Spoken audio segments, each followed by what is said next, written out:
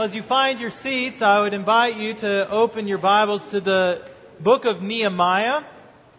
For the last several months, we've been going through the historical books of Ezra and Nehemiah that chronicle the return of God's people from exile in Babylon back to Jerusalem, back to the promised land of Israel. We're going to be reading this morning, starting in verse 28 of chapter 10, and so I invite you to turn there in your Bibles. Now, a few years back, Christian author Donald Miller, who wrote probably his most famous work is Blue Like Jazz, posted a series of blogs in which he explained why it is that he rarely, if ever, attends church. He explained that he doesn't connect with God through singing. He critiqued the lecture-like sermons as not fitting his personal learning style. And in general, he just doesn't get much out of the experience. He concludes, "So, do I attend church? Not often, to be honest. Like I said, it's not how I learn. But I also believe the church is all around us, not to be confined by a specific tribe. I'm fine with where I've landed and finally experiencing some forward momentum in my faith. I worship God every day through my work. It's a blast." And this is where many in our generation have landed on their evaluation of church attendance. They want to keep a sense of Christian spirituality alive. They describe themselves as Christians or believers or Christ followers, but they have found the experience of church unfulfilling or difficult. Church just isn't a blast. In droves, they have abandoned the corporate gathering of God's people with all of its relational inconveniences and outmoded elements like corporate singing and sermons and liturgy. And in its place, they have sought to find a personal spirituality that is open to worshiping God in new and creative ways that meet their emotional needs better than an ancient liturgical program. This pattern of leaving the church for a more personalized spiritual experience was only accelerated during the period of COVID.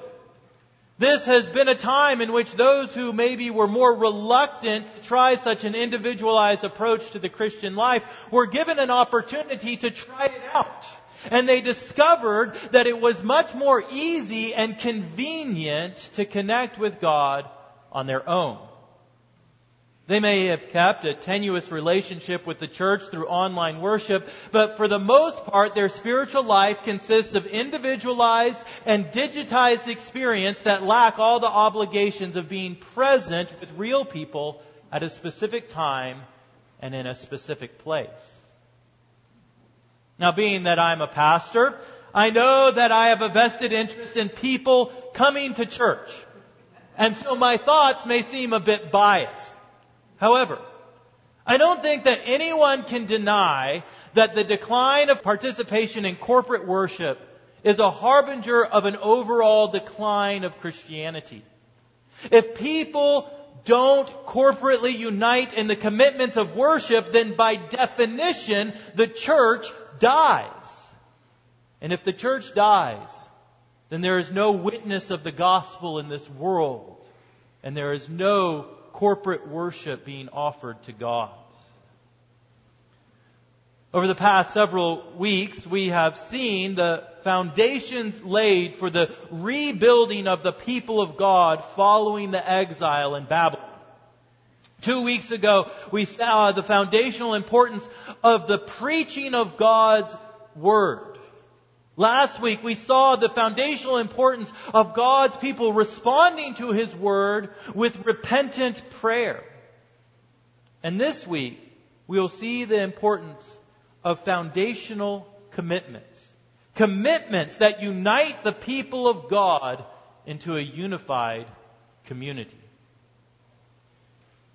In the Hebrew text, what we have is the last verse of chapter 9 in our English version is actually the first verse of chapter 10 in the original. We read that following the day of repentance and worship before the Lord that we read of in chapter 9, the people of Israel draw up a covenant of how they will respond in obedience to God's Word. If you look there at chapter 9, verse 38, it says, because of all of this, because of God's Word preached, because of our repentant prayer, we make a firm covenant in writing. On the sealed document are the names of our priests, our Levites, and our princes. In a sense, these are the membership vows of God's people. Through this firm covenant, they are bound together with one another and with God in the foundational commitments of true biblical religion. And what we will see is that if we would experience the growth and the flourishing, the health of God's kingdom in our generation, then we too must bind ourselves together into the body of Christ through these foundational commitments. So hear now the word of the Lord. Nehemiah chapter 10, starting in verse 28. The rest of the people, the priests, the Levites, the gatekeepers, the singers, the temple servants, and all who have separated themselves from the peoples of the lands to the law of God, their wives, their sons, their daughters, all who have knowledge and understanding, join with their brothers, their nobles, and enter into a curse and an oath to walk in God's law that was given by Moses, the servant of God, and to observe and do all the commandments of the Lord our God, and His rules and His statutes. We will not give our daughters to the peoples of the land, or take their daughters for our sons.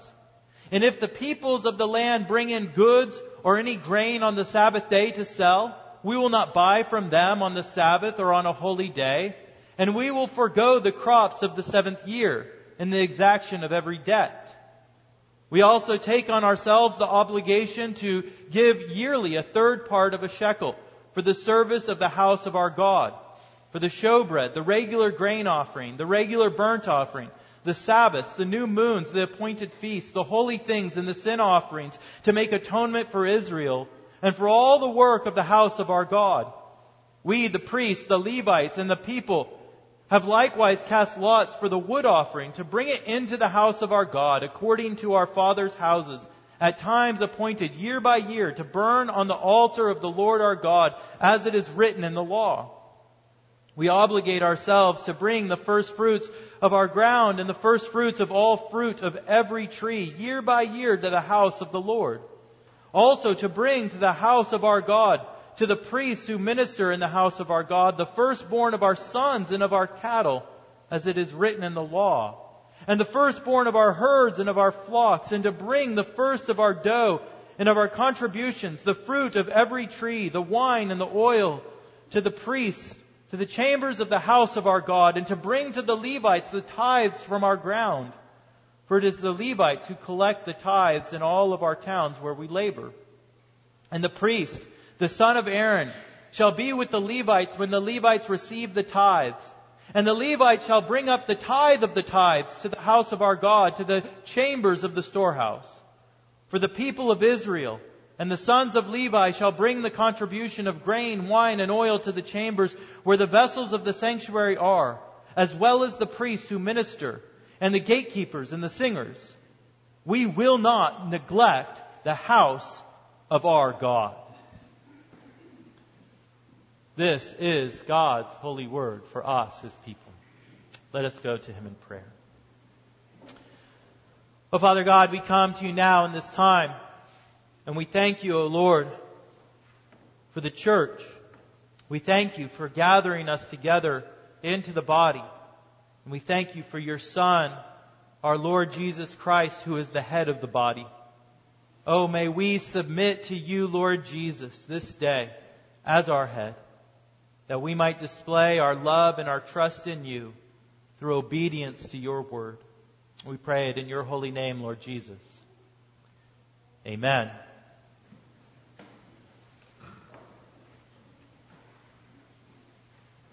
If you have ever joined a branch of the military or just merely watched a movie about somebody joining the military, you know the process through which they come into this body, right? Each new recruit is stripped of their former identity. They shave their hair, they take away their civilian clothes, they make them live and train isolated from the rest of the world. And why do they do this? Well, they do this to separate them from their former patterns of life, to display in a very tangible manner that they now belong to a new group. They must separate from the world in these ways so that they can join the body of soldiers of which they are now a part. And in a similar fashion, the first commitment that God's people must make is that we are to separate ourselves from the unbelieving world. In the first 27 verses of this chapter, we have a list of all the individuals who signed this covenant. And then in verse 28, we see a general statement of the rest of those who signed this covenant vow. There we read of those who had taken these vows. The rest of the people, the priests, the Levites, the gatekeepers, the singers, the temple servants, and all who have separated themselves from the peoples of the lands to the law of their God. Who signed the covenant? Those who had separated themselves from the unbelieving people of the land to the law of God. You see, the first commitment that we must make, the first foundational commitment, is that we must separate out from the unbelieving world. We live in a cultural environment that does not like the idea of exclusivity or separation. There is pressure for everyone to participate in all the most base and sinful of attitudes and behaviors. As an example, recently a professional hockey player refused to wear a rainbow-adorned jersey for Pride Night based on his stated Christian faith. And from the reaction of the media, you may have thought that he committed the most heinous of crimes. There was a call for his team to be fined $1 million because he was not willing to wear this jersey. There were calls for him to lose his position on the team. How could such hatred be allowed to continue? And all the man said was that he would not participate. His commitment to the law of God meant that he had to separate himself from this worldly display. And this is the first commitment that we must make. If the kingdom of God is going to go forward in strength, the people of the kingdom must separate themselves from the world. We must commit ourselves to not giving in to the cultural norms of our society that deviate from the commands of God. Rather, we must commit to be different. That we will not blindly follow the ever-changing dictates of prevailing culture. This separation is central to the very identity of God's people, who have been given the name saints. You see, the word saint is based on the term holy. We are the holy ones. And the word holy means separate, distinct, or other. Throughout the Word of God, His people have been identified with this name, that we are the holy ones. If you belong to God, you are holy, you are separate. While we often think of this word saint or holy in its moral sense of being righteous, that is actually derivative from its central meaning, the root meaning, which means that we are the separate ones, the distinct ones. This separation is also seen in the word church. The Greek word for church, ecclesia, means the called out ones. We have been called out of the world, just as Israel was called out of Egypt. By the blood of the Lamb, their homes were marked off as distinct and separate from the rest of the homes in Egypt. And therefore, they were passed over because the blood of the Lamb had separated them out. And then they were called out from the domain of Pharaoh's wickedness to be formed into a people of God under the law of Moses. And so too have we who have placed our faith in Christ been marked out by His blood. For the Lord Jesus went to the cross and He shed His blood so that all who have faith in Him would be marked as separate and distinct and holy, not because we are holy in and of ourselves, but because Christ is holy and He has given to us His righteousness. We are now distinct and we are called out of this world into His kingdom, separated from this world, that we might flee the kingdom of darkness and be formed into the church, the called out ones. And we need to ask ourselves, is there a separateness to my life? Is there a distinction between how I live and how the rest of the world lives? If I was charged with being a Christian, would there be enough evidence to convict me of that charge? Of course, this idea of separateness can be taken too far. We're not Amish, but rather we live in the tension of Jesus' prayer in John 17, where He says, I have given them your word, and the world has hated them because they are not of the world, just as I am not of the world. I do not ask that you take them out of the world, but that you keep them from the evil one. They are not of the world, just as I am not of the world. You see, we continue to live in this world, but we do not live as those of the world. Rather, we are of Christ. And therefore, just as the people of Nehemiah's day committed to separate themselves from the unbelievers that surrounded them, we too must be called out and we must be separated from being of the world. But we are not called out of the world to live as disconnected, atomized individuals. Rather, we are called out of one kingdom into another kingdom. We are to separate from one group that we might be joined to another group. Look, beginning in the middle of verse 28 of our text, going into verse 29, there we see the second commitment that we must make. It says, the rest of the people, the priests, the Levites, the gatekeepers, the singers, the temple servants, and all who have separated themselves from the peoples of the lands to the law of God, their wives, their sons, their daughters, all who have knowledge and understanding, join with their brothers, their nobles, and enter into a curse and an oath to walk in God's law. It seems almost too elementary to highlight, but the kingdom of God is not a kingdom of two. Just you and God. A kingdom is a community. And God saves individuals, yes. You must have a personal trust in Christ Jesus to be saved, yes. But you are not saved unto yourself. You are saved into a community. You are saved into a body. To use an illustration, someone might have hypothetically believed that God was going to flood the earth in the day of Noah. But if they didn't get on the ark, they drowned it. In a day of radical individualism, we must assert that there is no neutral ground in this earth. You are either in the kingdom of Satan or you are in the kingdom of God. You either get in the boat or you don't. You either unite with God's people, the church, or you drown. The language of the Bible concerning salvation is overwhelmingly corporate in its nature.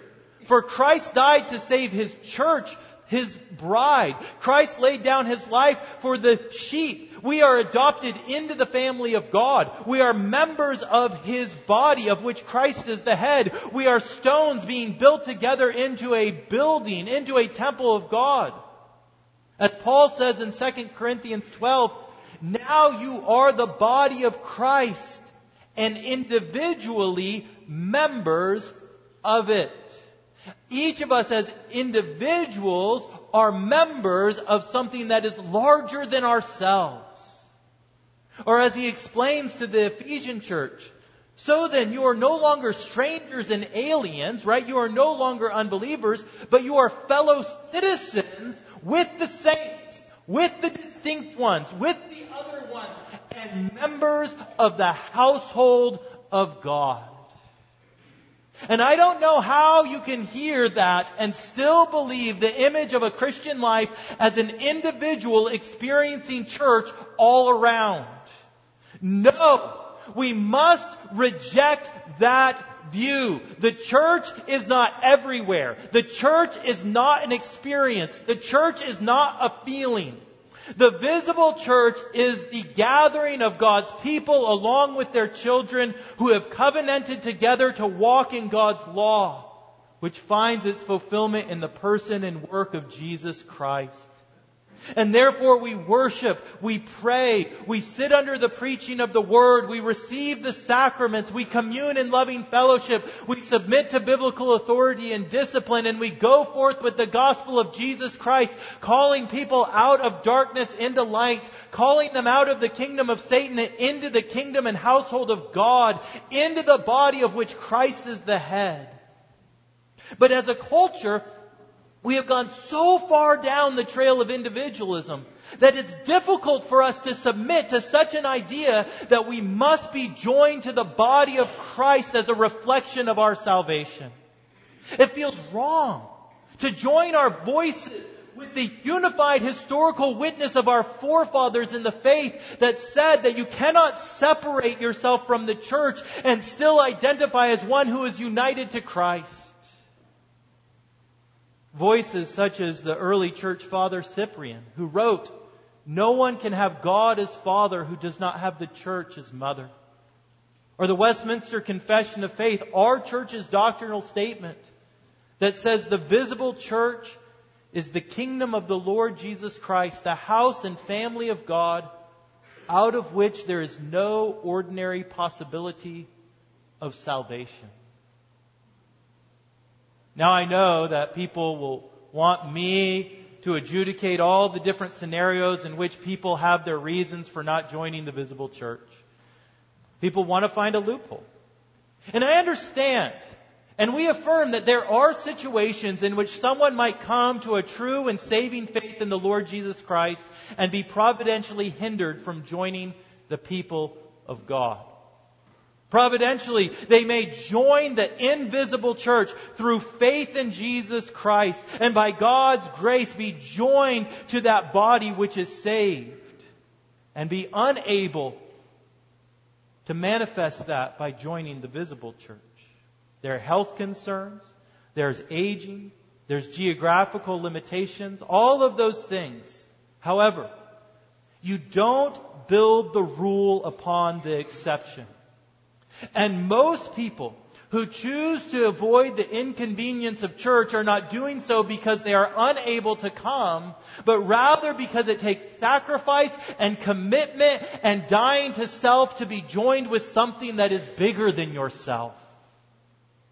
But if we would see the kingdom of God grow and flourish in our generation, then we have to stop making excuses for why we cannot be present with the visible gathering of God's people, even as the people of God did in the day of Nehemiah. We must join with one another in covenant bonds to say that we will separate ourselves from this world and we will join ourselves together with our brothers and sisters in Christ, in a curse and an oath that is sealed with the blood of Christ. We must commit to the visible church of God's people.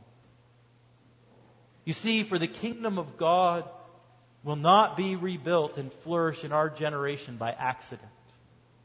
We will have to commit to separate. We'll have to commit to unite. And the final thing that we will see is that we must commit to obedience to God's Word. The final 10 verses of our chapter outline the specific ways that the people of Israel would obey God's law. And while it is stated and we understand that their commitment was not merely to these specific applications, but to the whole of God's Word, it's still important for us to see what They were committing themselves to what laws were of specific relevance in rebuilding a culture grounded in obeying the Lord.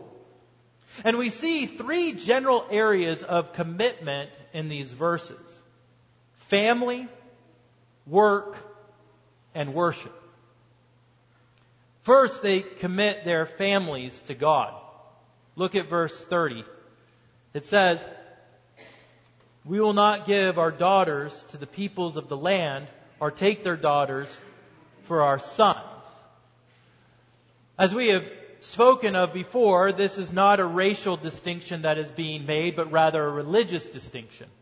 The separation from the people of the land exists to protect the body from pagan influence. God's people were to marry only those who submitted to the law of God.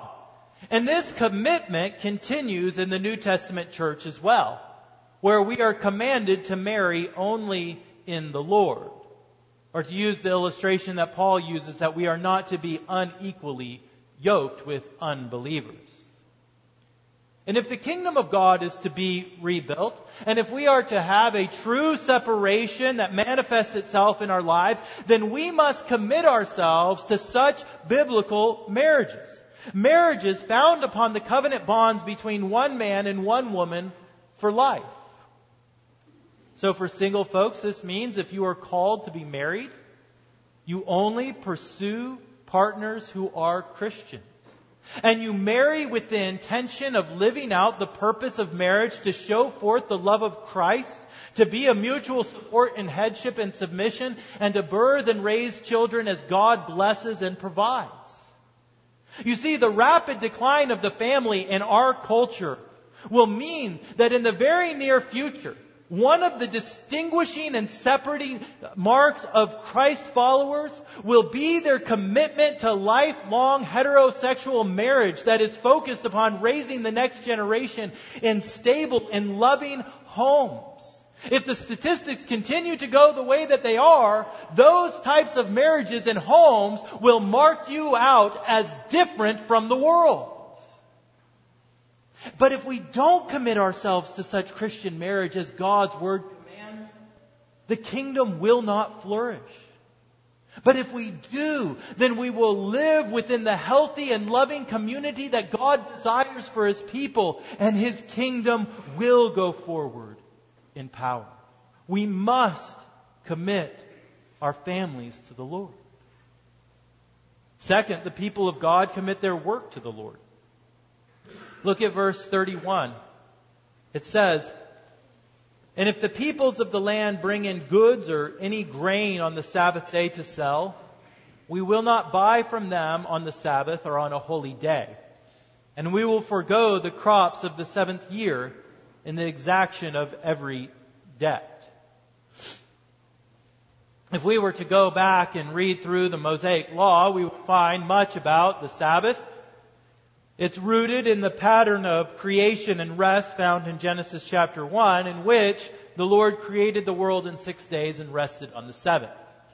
This pattern of work and rest is what is given to God's people to follow. We are commanded to work 6 days and rest on the 7th.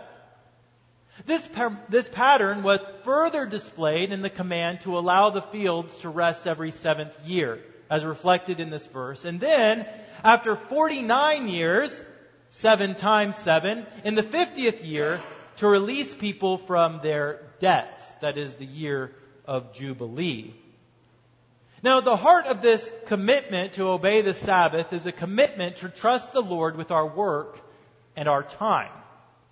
And if we would see the kingdom of God flourish and grow in our generation, then we must be a people who submit ourselves to the Sabbath principle. There is much that can be said about how the Sabbath principle is expressed in the New Testament church. Of course, we are not under the same ceremonial obligations as Old Testament saints in this regard. Nevertheless, the command to remember the Sabbath day and keep it holy remains. And this means that we must give ourselves to a 1 and 7 pattern of work and worship. We live in a world in which we are tyrannized by our obligations at every possible moment of our lives. Work creeps into every square inch of what we do. And therefore, to be distinct and to be other and to be united together, we must commit ourselves to one day, the Lord's Day, in which we are free from our worldly commitments and we do everything we can to be present with God's people in worship. For we must commit our work and our rest to the Lord. And third, the people of God commit their worship to the Lord. In verses 32 through 39, we have outlined the tithes and the offerings that the people of God will faithfully bring to the temple. If we look at the last verse, we see the summary and the reason behind these offerings. There in verse 39, if you look there, it says, "For the people of Israel and the sons of Levi shall bring the contribution of grain, wine, and oil to the chambers where the vessels of the sanctuary are, as well as the priests who minister, and the gatekeepers and the singers. We will not neglect the house of our God." You see, they commit themselves to the tithe and to the offering so that the worship of God will continue. Now, just as there are questions about the application of the Sabbath in the New Testament, so too are there questions concerning the tithe. And of course, it would make little sense for us to offer oil or animals for sacrifice or wood for the burnt offering.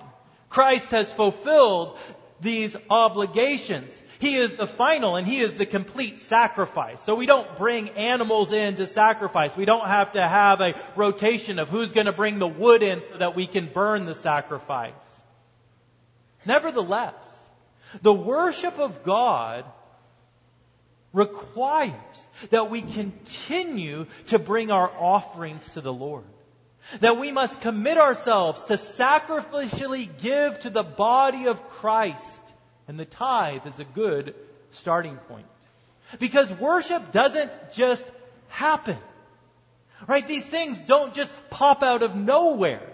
To have a church building, to have this organization, to have full-time pastors, employees that make this go forward, to be able to go forth and reach this community with Christ, to be able to support missionaries that are on the field proclaiming the gospel to the ends of the earth. These things don't just happen. They happen when God's people unite together and commit that they will not neglect the house of God, but they will sacrificially give that God's kingdom might go forward in power.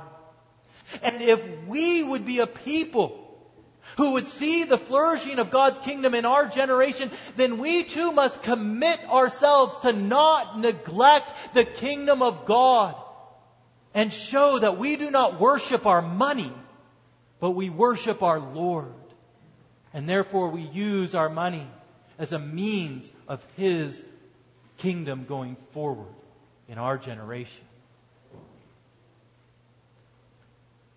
Throughout our lives, we have times that we take vows. And these vows are meant to be bonds of union that establish a relationship. When you get married, you take vows that establish a special relationship between you and your spouse, and by extension, your children. It makes it so that you can be united together in a unique fashion that is not to be experienced by anyone outside of these family covenant bonds.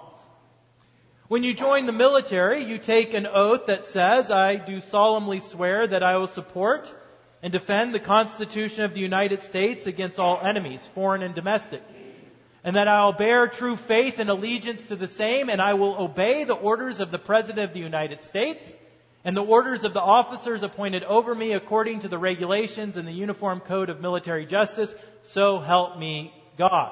I had to look that one up. I didn't know it by heart.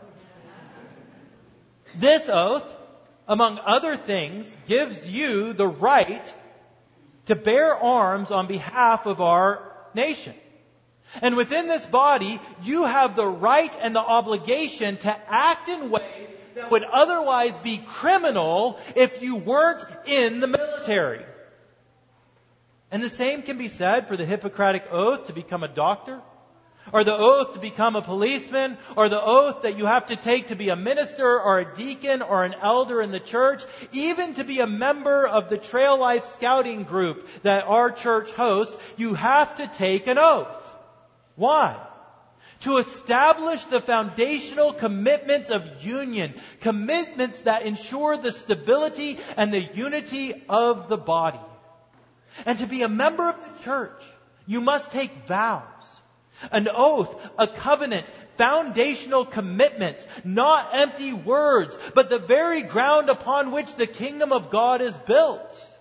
For our vows are a commitment to the gospel, of which the Lord Jesus Christ says, "On this rock I will build my church, and the gates of hell shall not prevail against it." Christian, if we would see the kingdom of God built and growing and flourishing, then we must be a people who live out these foundational commitments to separate from the world, to unite with the body of Christ, and to obey all that the Lord Jesus has commanded. These are the foundations. And by God's help, as we commit to them, not even the gates of hell will be able to prevail against us, but the kingdom of God will go forward in power. In the name of the Father, and of the Son, and of the Holy Spirit. Amen. Let us pray. O Almighty God, we come to you now in this day, and we pray, Lord, thanksgiving to you, for through your Son, Jesus Christ, and His work, you have drawn us into His body. You have caused us to be His bride. And we praise you for that. And we ask, O Lord, that you would call us out to be distinct and other from a generation that is obsessed with individualism and individual experience. Let us be a witness unto this world of unity and of love and community and commitment that goes beyond the individual, but points to something greater, even your Son, Jesus Christ, and His kingdom that is coming in power. We pray this through Christ's holy name. Amen.